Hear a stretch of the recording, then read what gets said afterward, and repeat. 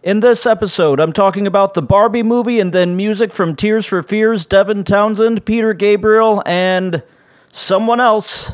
Ed Sheeran. That's the one. I'm not redoing this intro. I'm your host, Derek Brink, and you are listening to Empty Checking.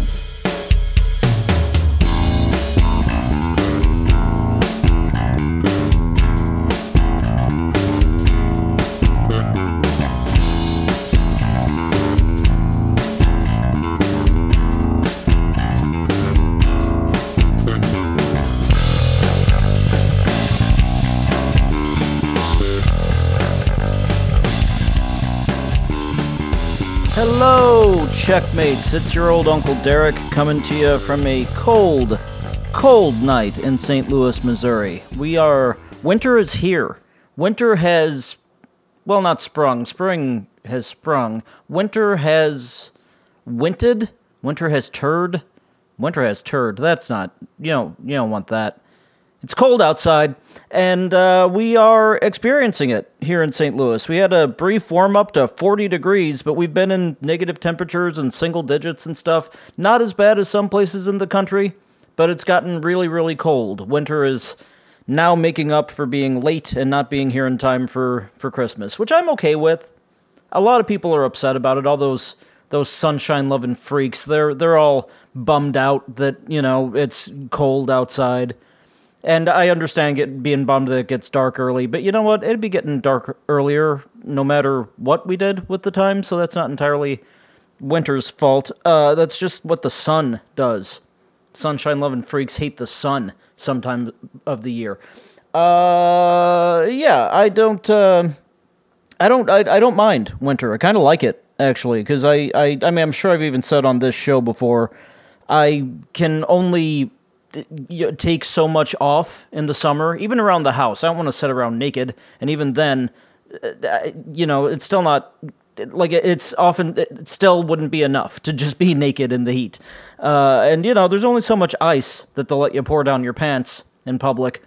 So, but in winter, yeah, it gets cold, but I can put on a sweater, like I worked all day today, and I did it in socks. I'm wearing grippy socks. I accidentally bought grippy socks. Like, I ordered socks off the internet, and what delivered were, like, no-show grippy socks, and I feel like I should be walking around in a hospital. In fact, maybe I should just go walk around in a hospital and see if they'll treat just fucking anything that's going on with me. But yeah, I put on some socks, I put on a long-sleeve shirt, and was fine. And you can't do that in summer. You can only get so naked, you can only have so much ice down your pants, and that's them's the breaks. So yeah, that's it's cold in St. Louis finally, and people are upset, except for me. That's just kind of where we are. You know what? I'm going to get it out of the way. If you like this show, and by now, who possibly couldn't? If you like the show, there is a companion blog with photos and other information over at emptychecking.blogspot.com. The show itself is hosted at emptychecking.podbean.com. It's available on all the streaming apps, including the one that you're listening to it on now. If it's not on your app of choice, please let me know, and I will do what I can to get it there. If you want to know more about me, and particularly my music career, go on over to derekbrink.com. Lots of stuff to click on there. If you like the music that you hear throughout the show, you can download it for absolutely free. Just enter 0 as your purchase price. I don't collect your email address. I won't even know that you took it. I would just love it if you loved it. And you do that at derekbrink.bandcamp.com or at fromthebrink.bandcamp.com, depending on what song it is. I always have links to the songs in the episode descriptions. If that doesn't show up, like if those links don't show up on your app of choice, it's available over at the blog. And if you want to email me and talk to me about stuff like what I said that you agreed with, what I said that you didn't agree with, if you just want to tell me about your day, describe your favorite type of tree, what kind of dreams you've been having, whatever you want to email to me, you can do that at my initials, db@derekbrink.com, and I reply to everybody who isn't mean to me in their email. Speaking of which, I had a few people who were mean to me in their emails recently. Boy, Coen Brothers fans, you turned out after my comments in the last episode about not being a big fan of The Big Lebowski, and Yeah, I honestly haven't re-listened to it, but I don't think I was that disparaging to the Coens in general. I think I just kind of said that I'm not huge on them, which is not an insult. You know, like, just because something's not for me, that doesn't make it bad. And by the way, I don't have to like everything that's good. So, you know, there's plenty of Coen Brothers stuff I like. There's plenty of stuff that the Coen Brothers did that a lot of you referenced that I forgot was them. Sorry. But just not a Lebowski guy. That's it. That's all I meant. Look, the Coen Brothers are great at what they do. Sometimes I don't quite... I'll put it on me. Sometimes I don't understand fully what they're doing. Or I see what they're doing and go, oh, okay, well, they're doing that. And that's the end of my thought process for that movie. But that doesn't make it bad. And you know what? You loving it also doesn't make it good, although I'm absolutely willing to concede that it's good. But, I mean, come on. It's movies. Quit yelling at me in email form. I don't yell at you in email form. I yell at you verbally on this show. What I'm saying is, I heard you, Coen Brothers fans. It's okay. I still love you. I still tolerate them. Sorry, though I can't not dig myself deeper. I do like a lot of Coen Brothers stuff. Some of the major touchstones I kind of shrug at, and Lebowski's one of them. Lebowski, I just feel like, was a stoner comedy, but not enough of a stoner comedy that it got goofy enough for me to really embrace it. Like, for example, a Kevin Smith movie. It didn't get slapsticky enough for my taste to be that, you know, it has to be really absurdly silly for me to kind of go, oh, that stoner comedy was a lot of fun. You know, and like the jokes aren't about that, you know, like the Kevin Smith jokes that don't work for me are actually about the drugs, you know, like the other stuff is just kind of like, just ridiculous shit that happened. But like Lebowski, I felt like didn't know if it was a comedy or if it was a drama, and it tried to do both. We call that a dramedy. And for most of you out there in the world, look, I know it's me. For most of you, it did it perfectly. For me, I kind of walked away feeling like, I wish they'd have picked one. That's it. That's it. The acting performances were great. I love John Goodman. I got nothing against the Daniels guy. I forgot which Daniels he is. Jeff Daniels? Yes. I got nothing against him. Sorry. Loved him in The Fisher King, for example, and so on. Got nothing against Steve Buscemi. Firefighter, helped out on 9/11. Love Steve Buscemi. Just, you know, sorry. Please forgive me. I'm sorry. You know what? Hey, look, I'll watch it again. It's been a while. I'll watch it again. I'm in my 40s now. Maybe my tastes have changed a little. Shit, I didn't used to like vodka, but I'm drinking it right now. That's part of why this intro has gone on this long, with me talking about the Coen Brothers and digging myself deeper. I'll watch it again, and I'll report back to you. How about that? Is that okay? Can we call a truce, Coen fans, until I've watched the movie again? That's all I'm asking. Some of you were very nice about it, but several of you were not. The word Philistine was used. Not a lot of people. You don't hear Philistine a lot unless you're like reading the Bible. You don't hear that a lot these days. Got called a Philistine. I didn't reply back because I don't reply to people who are mean to me in their emails, but I wanted to reply back and call the person a Sadducee and see what they did with that. Or maybe a Pharisee. A Pharisee or a Sadducee. One of the two, if we're going to use biblical words. Anyway, how's by you? That was part of my week. I've had a long week there, checkmates. You'll notice this episode's probably going to go up a little later than the Thursday that I was hoping to go for with this year of the show. I'm just going to call it. This year it's going to be Saturdays. It's going to be Saturdays, maybe even Sundays. You're going to notice this one's going up late. It's been a week, and it's not even over yet. So, hope you're doing okay out there in Checkmateville, Checkmateburg, Checkmateland, Checkmedia. Checkmedia? Don't like it.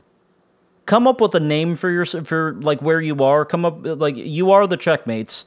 Come up with a name for the congregational city of Checkmates, and let me know what it is at db@derekbrink.com, and I'll start saying it if it comes up again, which it won't, probably.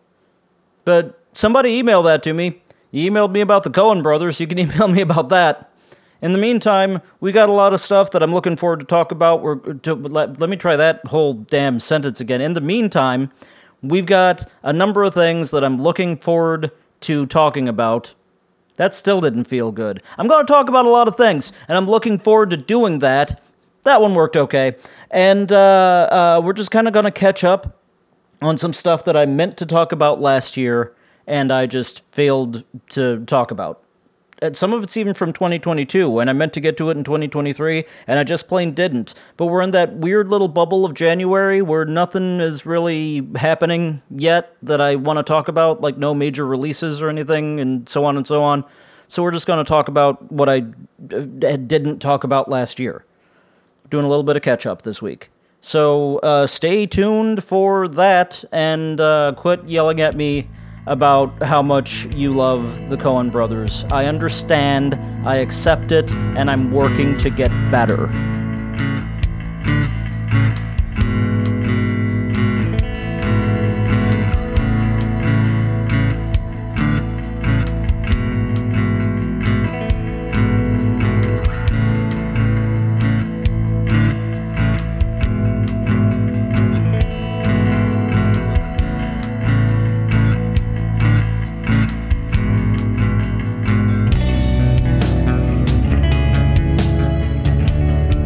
Okay, checkmates, one of the things that I forgot to talk about in 2023, I guess I just didn't get around to talking about in 2023, that makes me sound a little bit better, is that I haven't talked to you about the Barbie movie yet. Just didn't happen. No agenda on that, just didn't happen. But hey, now I've got a Blu-ray, we can put a picture on the blog, and so we're going to talk about it. We're going to talk about the Barbie movie. I know I'm ridiculously late to the conversation. Most of you have moved on, and you're talking about some other movie. What's out? What movies are? I don't know what movies there are anymore. But I know most of you have moved on. Is the point? But I'm going to talk to you about the Barbie movie and my take on that. The short version is I really liked it. I can elaborate from there if you need me to. I think some of you just need to hear that I liked it. I think that's maybe the important part of the conversation, is because, there's almost a line in the sand with, did you like Barbie or are you a misogynist? And that's I don't need the Barbie fans mad at me. I've already got the Coen fans mad at me. And Jesus, I really don't need the Barbie fans mad at me, because the Coen brothers fans at least know that they don't have a leg to stand on if they call me a misogynist. The Barbie people, they can get scary, and I mean that with love, because I did like the movie quite a bit, and we're gonna talk about that. We're gonna talk about how much I liked it and why. If you're somehow unfamiliar with the plot of the movie, look, spoilers are ahead, if that matters to you, but I hope that it doesn't. Let me give you a brief, inaccurate rundown of the plot. Barbie, Barbie, played by is inimitable a good word for it? What does inimitable mean? Somebody email me at the address and tell me what inimitable means. The always wonderful Margot Robbie plays Barbie, and she wakes up in Barbie Land and looks around and says hi to all the other Barbies and goes about her Barbie-ish life and is having a grand old time. Everything's happy and rosy and pink. And the Kens are there. There's a bunch of different guys who are Kens. The most notable one is, Ryan Gosling. I almost said Mark Paul Gosselaar, who, that would have made sense too, but like 15 years ago, Mark Paul Gosselaar as Ken. Huh. Anyway, the Kens are there as well, and the Kens basically are just hanging around doing Ken things, vying for the attentions of their respective Barbies, and everything's just kind of a fun little world for a while there. But then our Margot Robbie Barbie, you see what happened there, right? Please don't send me emails, Barbie fans. My mouth got confused between Robbie and Barbie, and I called her Margot Bobby. Sorry. I like her. I really like her, and I like you too. Our Barbie starts to have intrusive thoughts of things like mortality and sadness and things like that, and she has to figure out what's going wrong because everybody else is like, what? And it's like this big scandal that Barbie is having basically outside of Barbie Land thoughts. Because Barbie Land is a utopia, they've decided. And it's, how could she possibly be unhappy here? Even the weird Barbie is happy. The weird Barbie, of course, played by, what's her name from SNL? Oh, God. This segment is not going my way, Barbie fans. I promise that I know the names of famous women. She's got the crazy eyes, but that just kind of draws you in. Kate McKinnon. Kate McKinnon plays the weird Barbie. But anyway, the whole thing is all the other Barbies are like, you gotta fix yourself. And Barbie's like, okay. So she figures out that the intrusive thoughts are coming from outside of Barbie Land, from, she thinks, the kid that is playing with her, with her toy Barbie. She thinks, oh, that kid is sad, and I've got to go make things right for that kid. So she goes into the real world and takes Ken with her because we need a plot. And she takes Ken with her, and they go into the real world, and she finds the kid, but it turns out that it wasn't the kid who was sad, it's the mom of the kid who was sad, and she's been kind of playing with the Barbie because the kid's getting older and hates her mom like kids do, and she's living an adult life, and she's bummed out, so that's just kind of impressing itself on Barbie. That's sort of what's happening. And so she goes about trying to make things feel better for the mom and the kid and, make their relationship better and make their whole world a little bit better, and she brings them back to Barbie Land. On the other hand, we've got Ken, who has been in the real world for a little bit and looked around and fallen in love with the patriarchy. He loves that men run things because he's felt oppressed in Barbie Land and didn't have words to express that until he went to the real world and saw how, what men run everything here. Men on horses run everything here, which is a misconception that leads to hilarity later when he confesses that he didn't even really want to do a patriarchy once he figured out that it wasn't really about horses. But that's just kind of a fun little runner that makes him redeemable in the end. Oh, he's not just a jerk, he's an idiot. And that's, you can love an idiot. You can't love a jerk in a movie. So Ken takes the patriarchy back to Barbie Land, and he beats Barbie there by a little bit. So he's got the patriarchy fully established, and the Barbies are fulfilling the role of Barbies in what we have been raised to think that Barbies are supposed to do. And it's Barbie Land is colored by the outside world to the negative with a patriarchy now.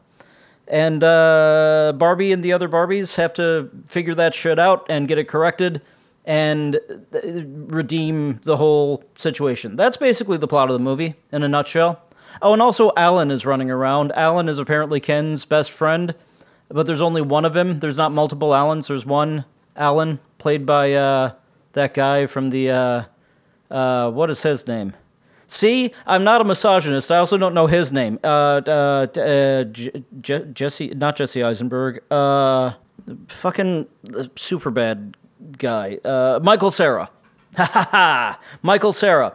He plays Alan. That's, if I have a criticism of the movie, that's it. That, I had to rely entirely on context clues to understand what the deal was with Alan, which, by the way, worked. I got there. But, I was born in 1980, and I was a little boy in the 80s playing with G.I. Joes, because that's what I was supposed to play with, and I don't know anything about the Barbie universe. By the way, it wouldn't have been a problem if I wanted to play with Barbies. That would have been accepted by my liberal father, but I just, didn't.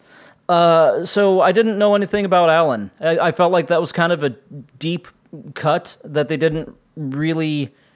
they just kind of dropped him in almost immediately and didn't explain him very well at first. You had to kind of pick up on it later. It ended up working out, but if I had one criticism, I just felt like Alan was a really deep cut. That's it. And if that's the worst criticism I can come up with, then this movie was great. And hey, I got news for you. This movie was great.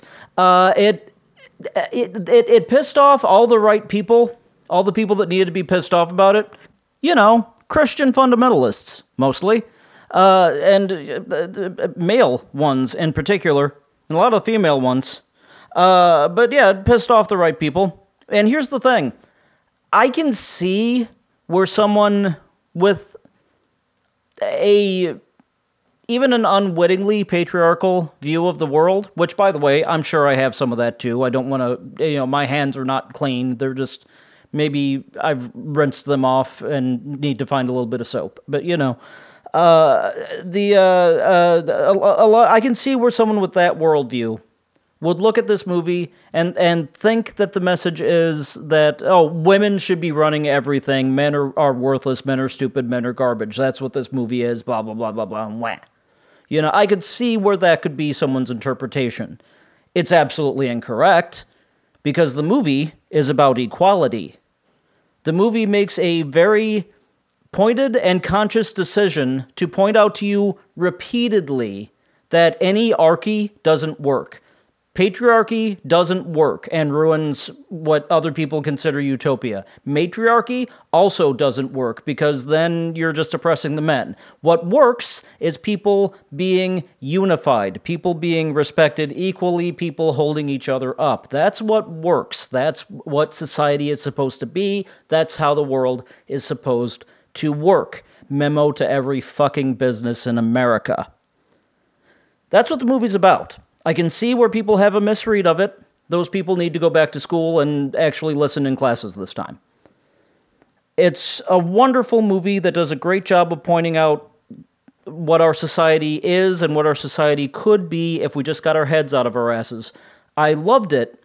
And I'll tell you this, it did some things in a very, very smart way, because of course it did, because it had to. Barbie has a breakthrough moment very early in the movie that, when you have this scene written on a page, you could be very tempted to have this toward, at the start of Act 3, toward the very end of the movie. You could definitely push this scene to a different part of the movie way later and have the movie have a completely different tone, but they had it early, and I'll tell you why that was smart.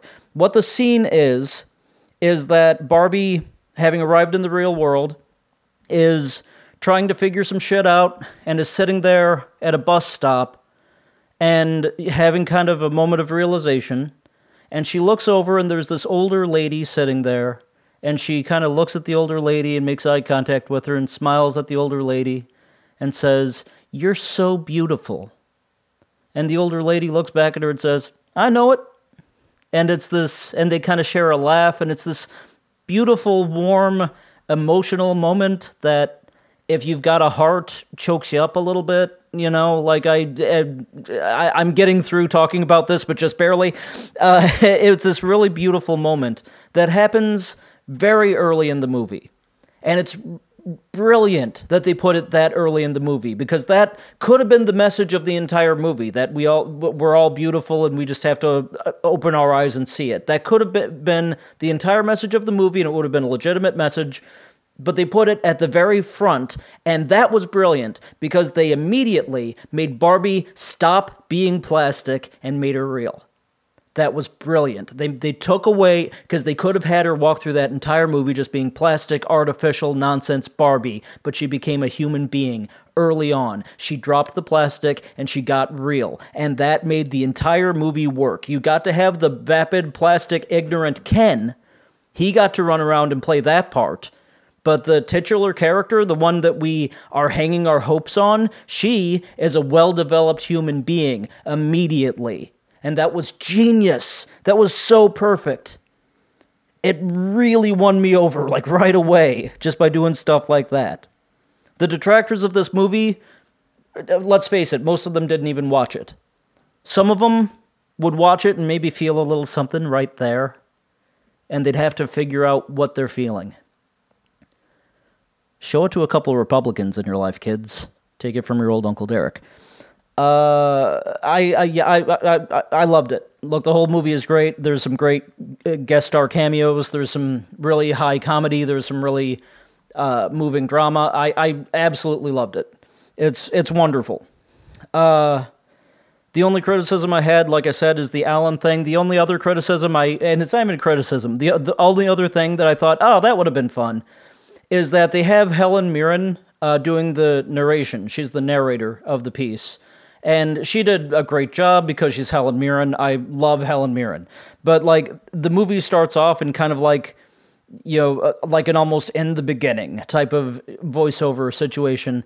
And, like, I saw that, and it felt kind of Lord of the Ringsy, and I really wished that they would have had Cate Blanchett doing the voiceover there. Just that would have been kind of wonderful, just to have that full tie-in. But hey, if Helen Mirren is who you've got doing that, who am I to complain? See the Barbie movie if you haven't. If you somehow haven't, if you're the person that hasn't seen the Barbie movie, see the Barbie movie. It's so overwhelmingly wonderful, and it's funny, and it's smart, and it's beautiful, and you should see it. And you should probably buy the soundtrack, because there's a really fucking good Billie Eilish song in it.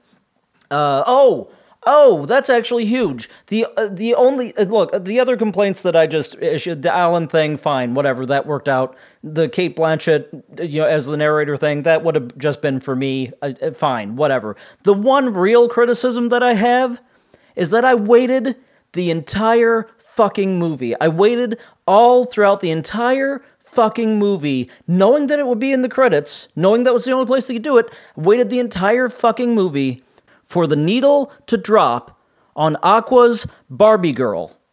And I figured as soon as the credits hit, I'm a Barbie girl, and I figured that was going to happen. But here's the thing, it did kinda, but it was in a fucking sample in somebody else's song. It wasn't even the song. It was in a fucking sample. And I don't know who the outro song was. I'm sure it was somebody that the kids think is important. But it was, just the nonsense rap speak that you hear all the time, and then there's a sample, and the sample is the only part you remember because it's the only good part of the song. Just fucking play the Aqua song. Have everybody else fuck off. Just play the Aqua song. It's perfect. It's what needs to go over your credits, and you've got somebody talking over the top of it, and we're just sitting there going, yeah, come on, Barbie, let's go party. That's the part I want to hear. That's my only real criticism of the whole thing. And that's in the credits. So, again, what am I really complaining about? A song. Otherwise, perfect, wonderful, flawless movie. Just need a different music sting at the end. In my opinion, I'm sure somebody else is furious about that. db@derekbrink.com. Tell me how wrong I am about something to do with Aqua, or whoever sang the bastardized version of that song at the end. Call me whatever you're going to call me, but while you're doing it, why don't you just go ahead and also tell me what your favorite Coen Brothers film is? I bet it's going to be Raising Arizona.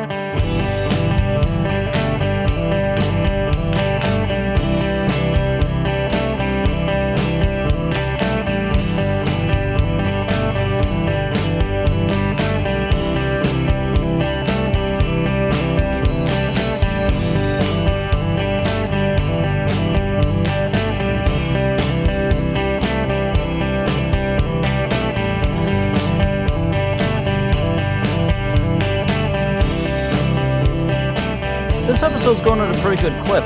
We're going to talk about some music from the past, really 2 years, that I just sort of forgot to review in the last couple of months.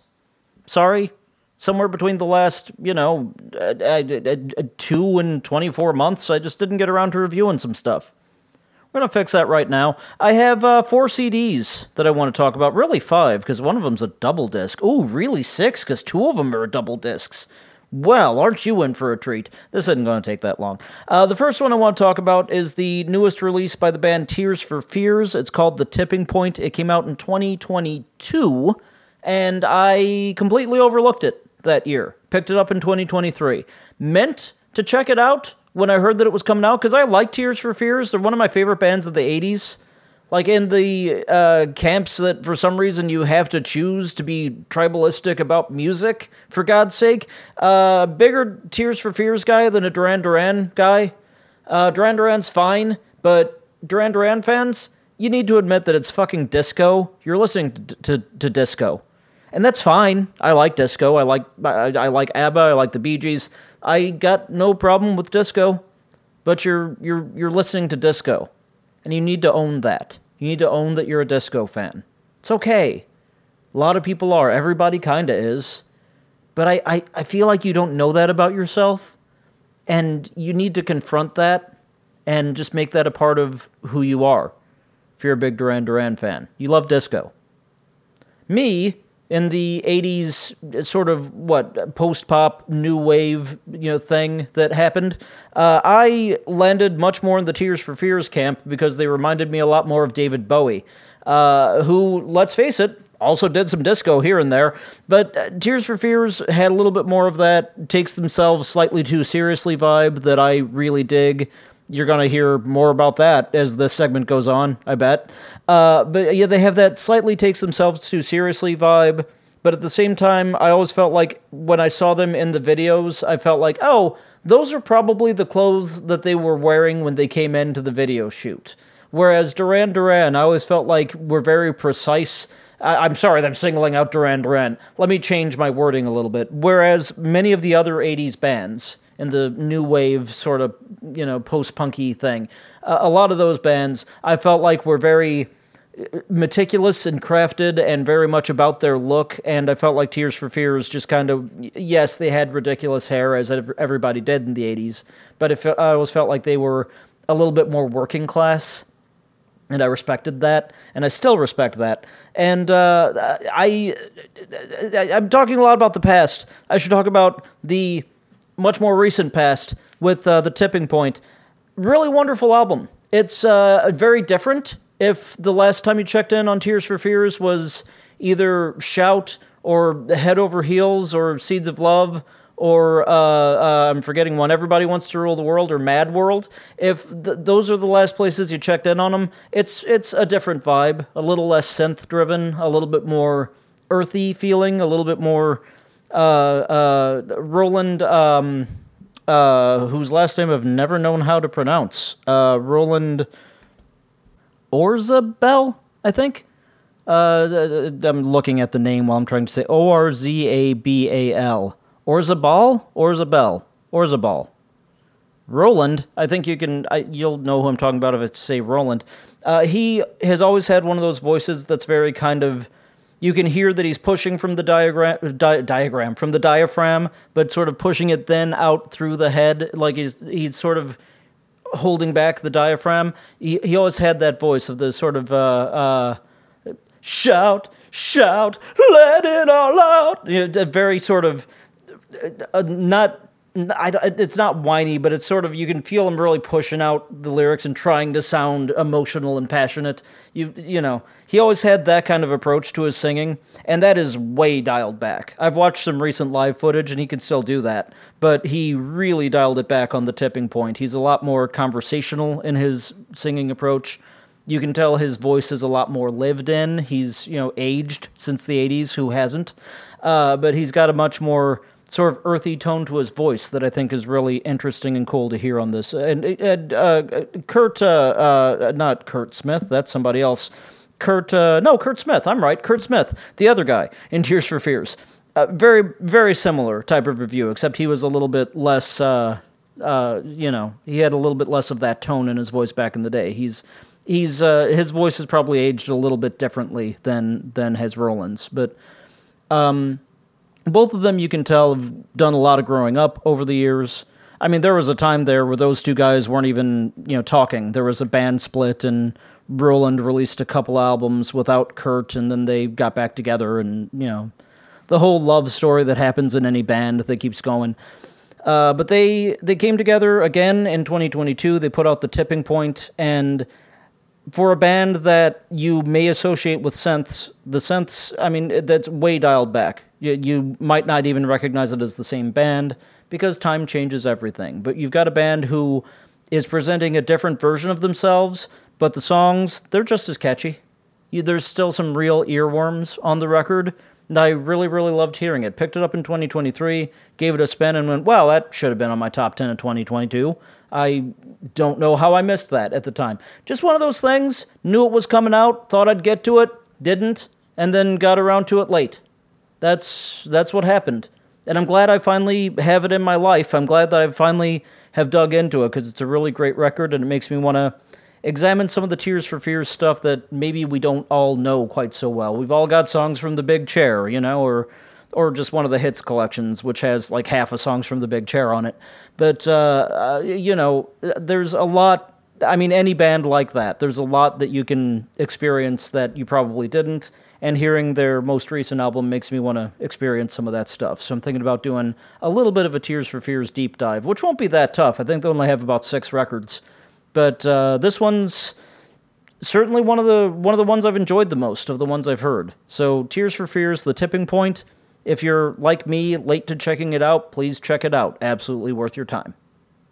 Another one from 2022 that I want to talk about is the newest one, or I think the newest one, unless he put out something in 2023 that I don't know about, which is always possible with this guy because he's very prolific. But I think the newest one by Devin Townsend. It's called Lightwork. Devin Townsend, one of those prog rock, prog metal guys that I love so much, and that if you know him, you probably love his work too.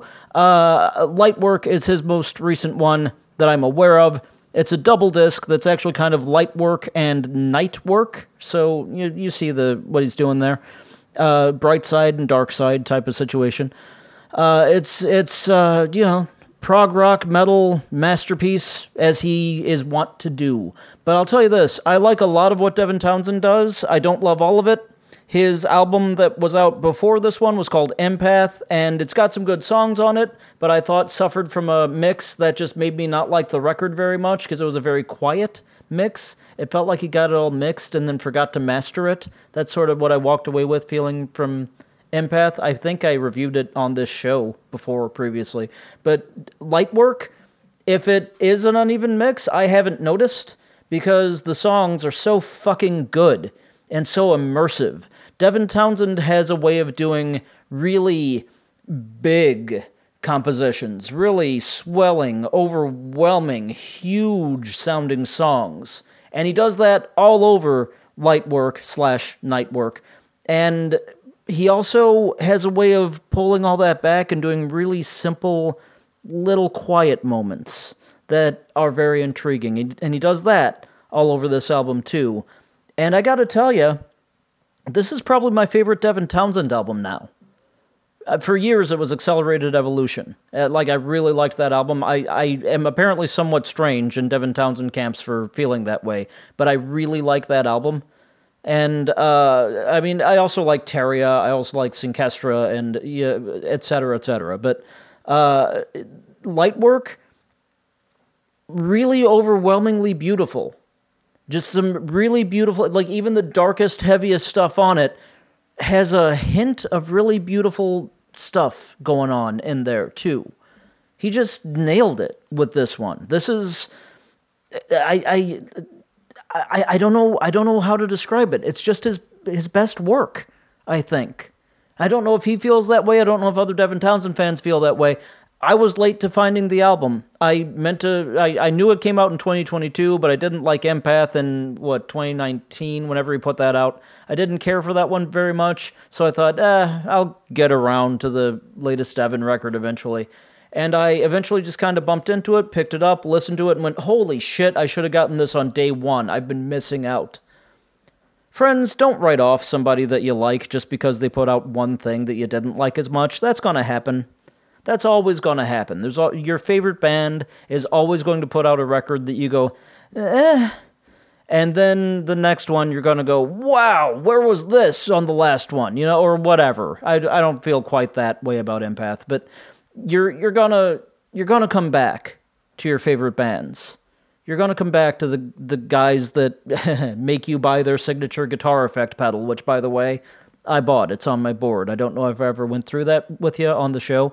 That'd be a fun episode to do in these little times when we don't have a lot to talk about on the shows. I should take you through my pedal board again and just talk about guitar stuff for a while, because a lot has changed since the last time I did that.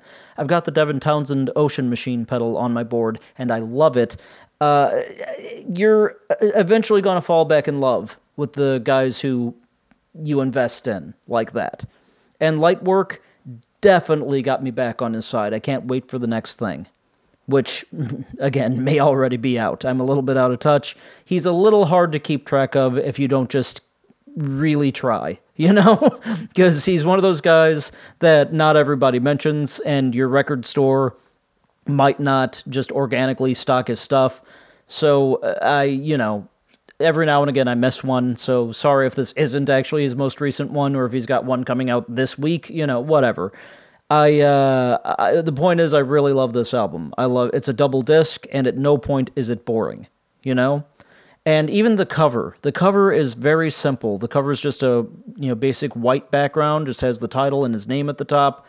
Simple drawing of a lighthouse with an octopus kind of crawling up it. Back is very simple. It's got an octopus and a little cat on it, because the night work imagery is like a little cat walking around at night, little night owl cat. Which, by the way, I don't know where my cats have been during this episode. They've been hiding out, just being sweet little quiet boys. Good boys wherever you are. Daddy loves you. But the artwork on this album is very, very simple, and you kind of look at it and go, well, it's something about the simplicity of that is drawing me into it. There's something about how simple that album cover is that makes me want to know more about it. And then you hear the songs, and you go, wow, these songs, I want to dive deeper into these songs. These songs are they're presenting me with this picture that I just want to know more about. It's perfect artwork, folks.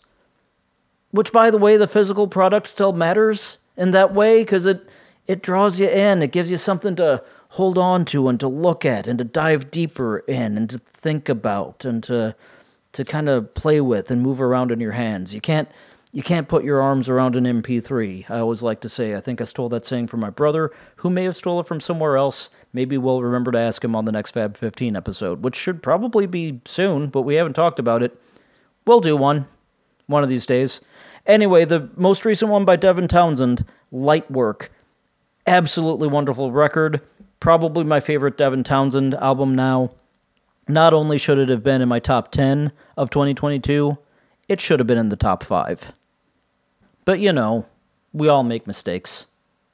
We are now caught up to 2023, and we've got one that I actually don't have a lot to say about. I sort of just forgot that it was out at the time.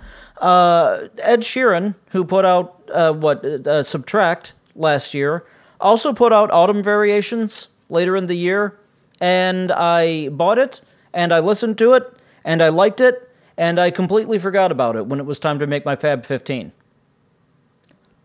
Whoops. There's nothing wrong with it. It's not that I dislike it. It's not that it didn't grab me. It grabbed me in roughly the same way the Subtract album is. I just, or did. I don't know why I said is. It grabbed me in roughly the same way that the Subtract album did. I just kind of, here's the problem. I started investigating Ed Sheeran after I got that album, and now I listened to the newest one, to Autumn Variations, and just kind of forgot that it was this year. Now I don't know when any of his music came out because it's all new to me. That's the problem. So it's fine. It's in the same vein as the Subtract album. It's probably a little bit more personal for him, it seems like. I still like it. He's still a ginger singer-songwriter. He's one of me, and I like it. I've been enjoying learning more about Ed's career. The only thing I don't love about what I've heard of his stuff, I don't love when he raps.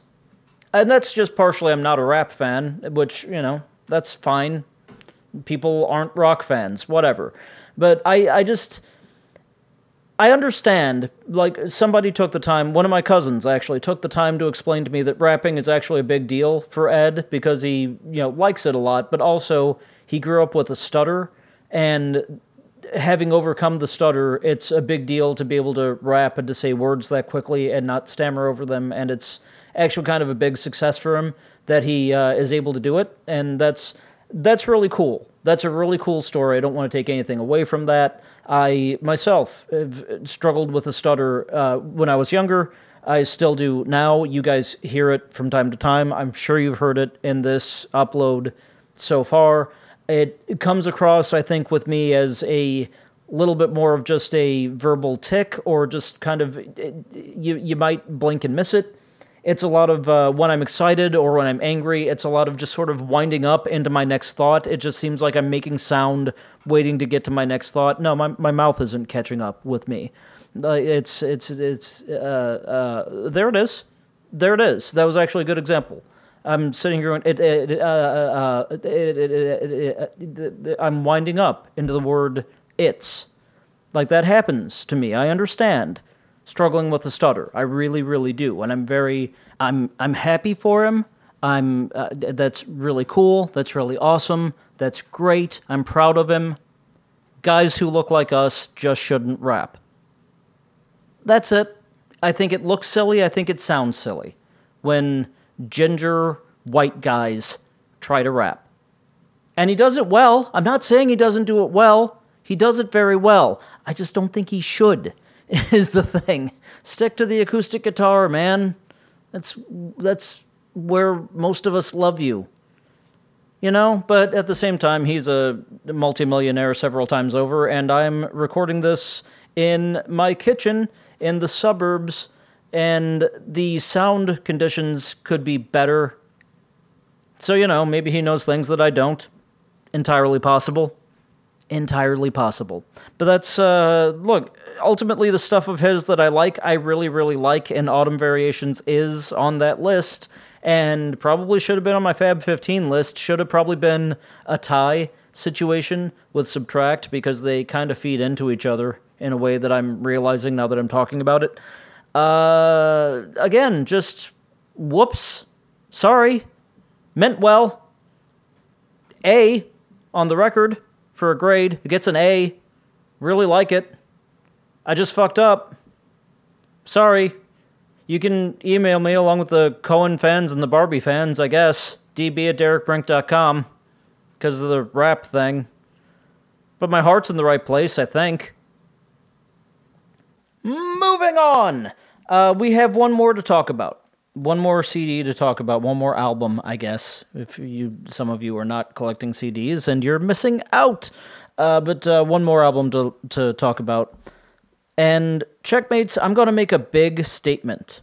Well, I'm going to make a big statement relative to this show. I'm going to make a statement, I guess I should say.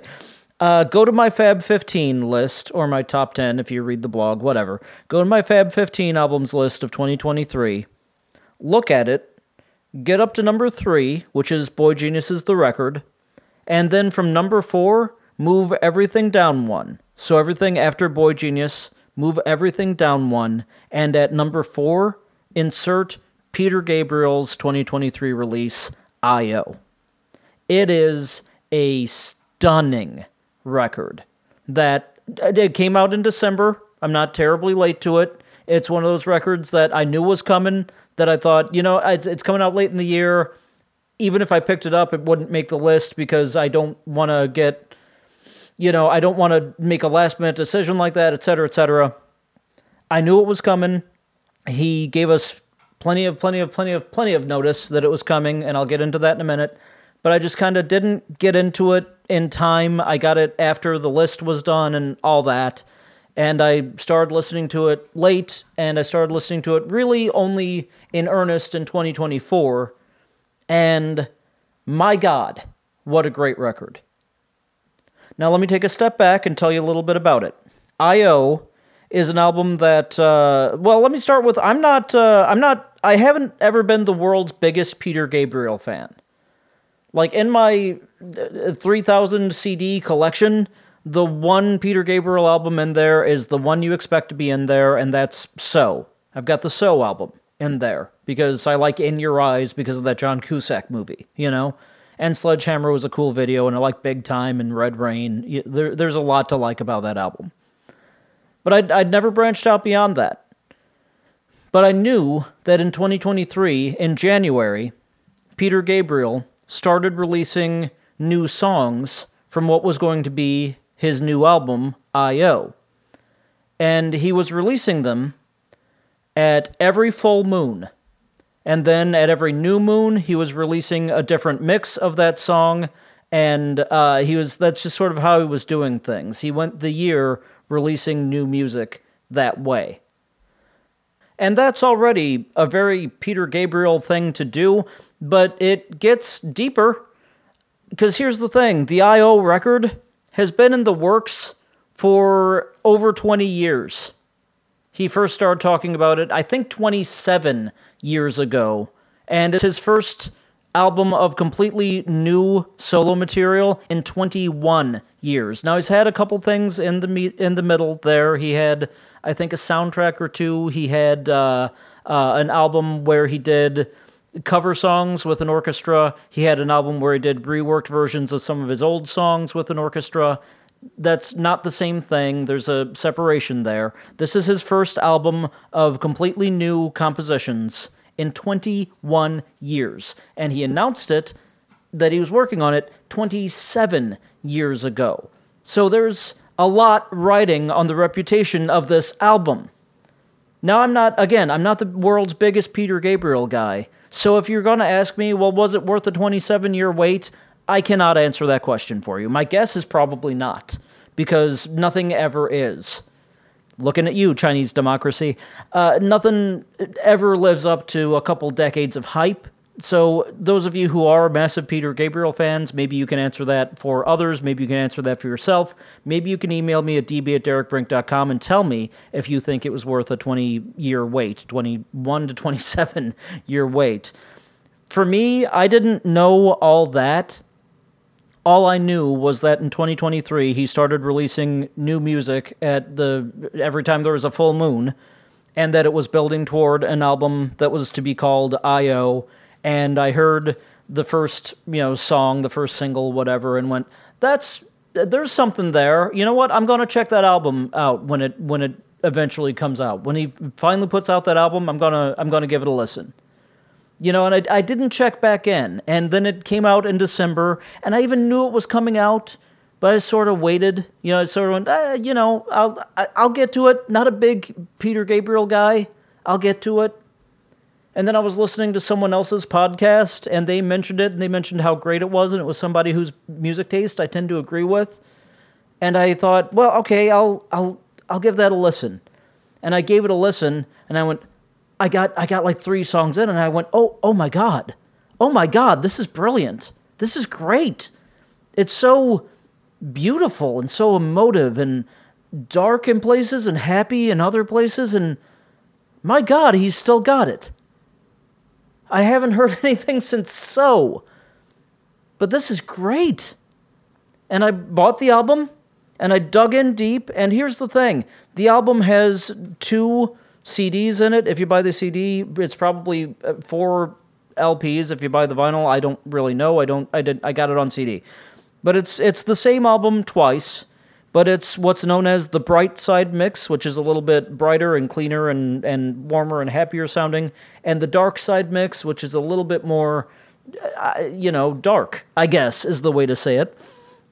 And then you've got lunatics like me, who have recording software, who did exactly what Peter Gabriel probably wants us to do, and we dumped it all into our recording software, and we played both mixes at the same time to see how it links up, and we got a very big, overwhelming, huge, swelling experience that was just, wow, I'm gonna need to think about this for a while. And some of it doesn't match up perfectly, but that's also kind of cool.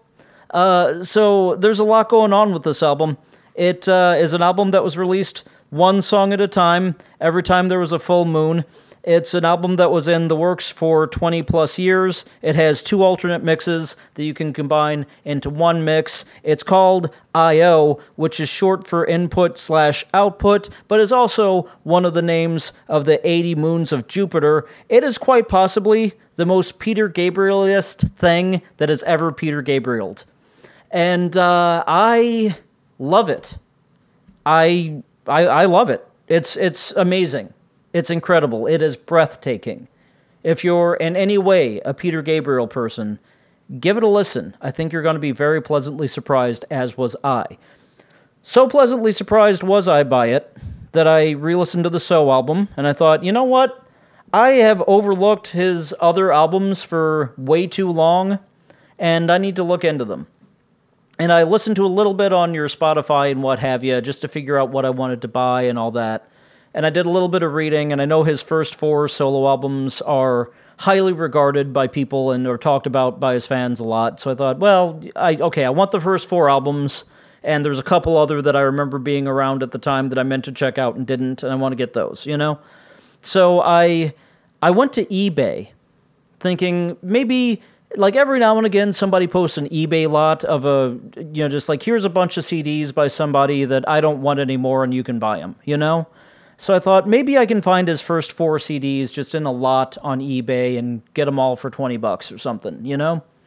So I went to eBay and I was poking around just looking for that deal, and I stumbled into a much better one. I'm not going to say the numbers, but I have on its way to my house now the complete Peter Gabriel collection. I've got 18 CDs on its way to me, some in the original shrink wrap, some used, that I bought as a lot for, I'm just going to say a 2-digit number.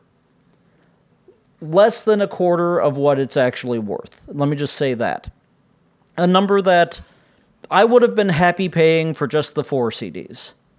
And it's on its way to my house, and I'm going to have the complete Peter Gabriel, and I'm going to do one hell of a deep dive. Because he's always been interesting to me. I've always kind of, I've gone, oh, what's he doing? I've paid a little bit of attention, but never really dived in. And now I'm diving in. Because I.O. is that fucking good. It should have been in my top 5 last year. It should have been at number 4. And you know what? Frankly, number 4 with a bullet. Because this thing is in my blood, and it hasn't left it, and it's changing a lot of opinions that I've had about what he's done in the past. It's changing a lot of opinions about what I've had of what music can be doing in 2023, and 24.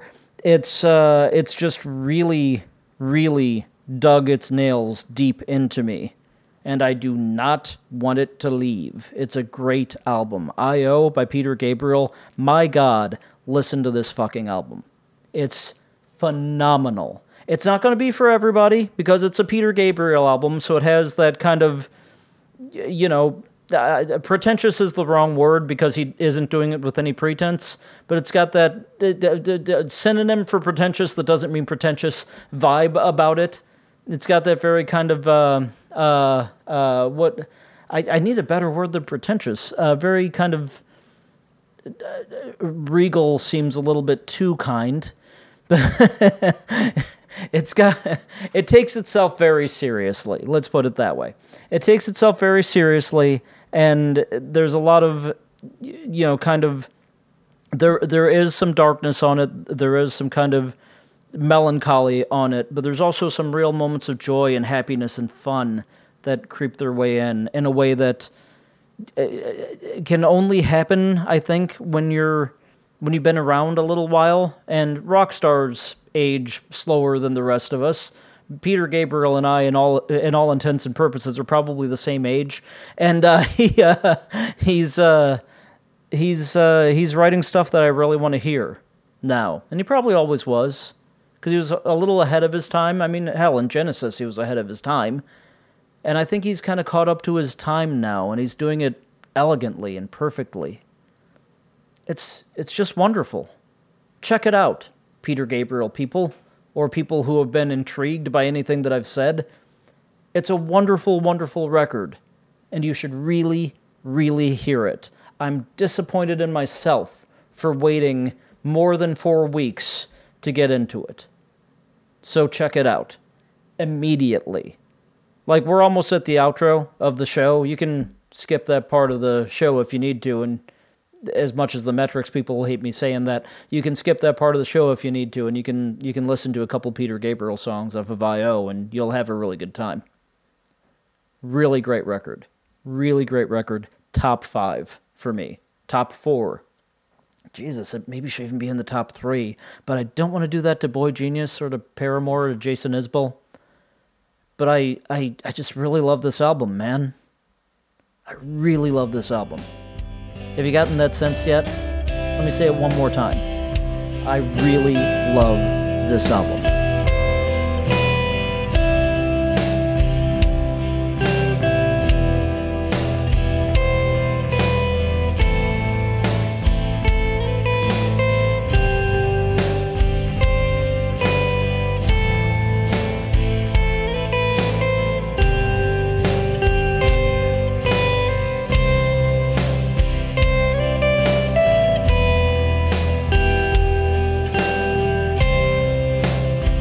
All right, we are winding down.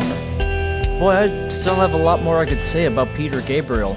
Tell you that. I really read a lot in the last couple of weeks about like that album and that guy. I could just go on and on. Like, his voice still sounds great.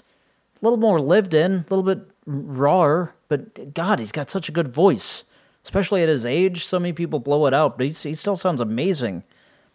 And also, like, the first song is called Panopticon, which is not a word, but Panopticon is a thought experiment where a bunch of inmates are being watched by only one guard, but they don't know who the guard is, and they don't know if he's watching. So that's kind of an interesting concept. But that's not what he wrote about. He wrote about a Panopticon, which is a planet-sized information network that he thinks can happen, where all information is shared and edited by the people who are accessing it. It's basically Wikipedia. I don't think Peter Gabriel knows about Wikipedia. Anyway, I could go on and on. Thank you for listening.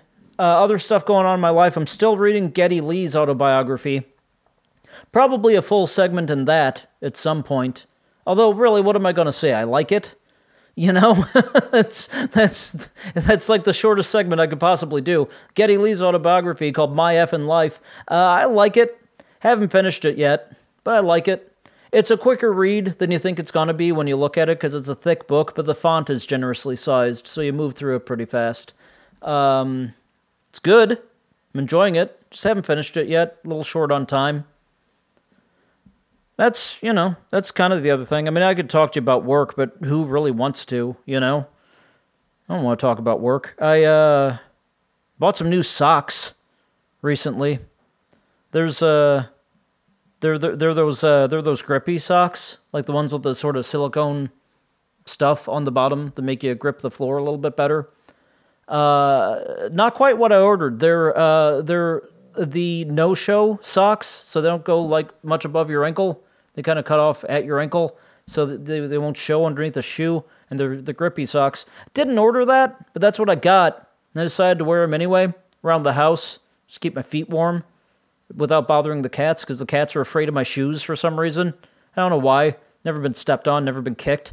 But I'm wearing grippy socks, and it's fine. That's it. That's what I got going on. I'm reading the Geddy Lee book, and I'm wearing grippy socks. Hope you're doing okay, checkmates. Thank you so much for giving me your time, inviting me into your house or car or phone, Bluetooth speaker things, earbuds, that's what those are called, or whatever you are doing to listen to this. Thank you for doing it. Really, really appreciate you making me part of your week or month or whatever you do to listen to the show. Really appreciate it. Thank you so much for letting me do this.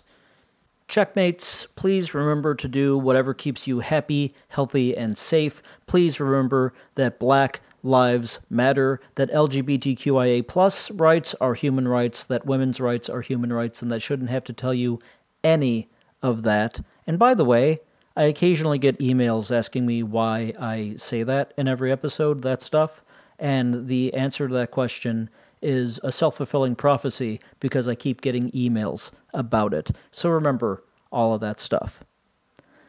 And after that, please remember, be good to each other, be good to yourself, forgive each other, and forgive yourself. And while you're doing all that, check us out next time.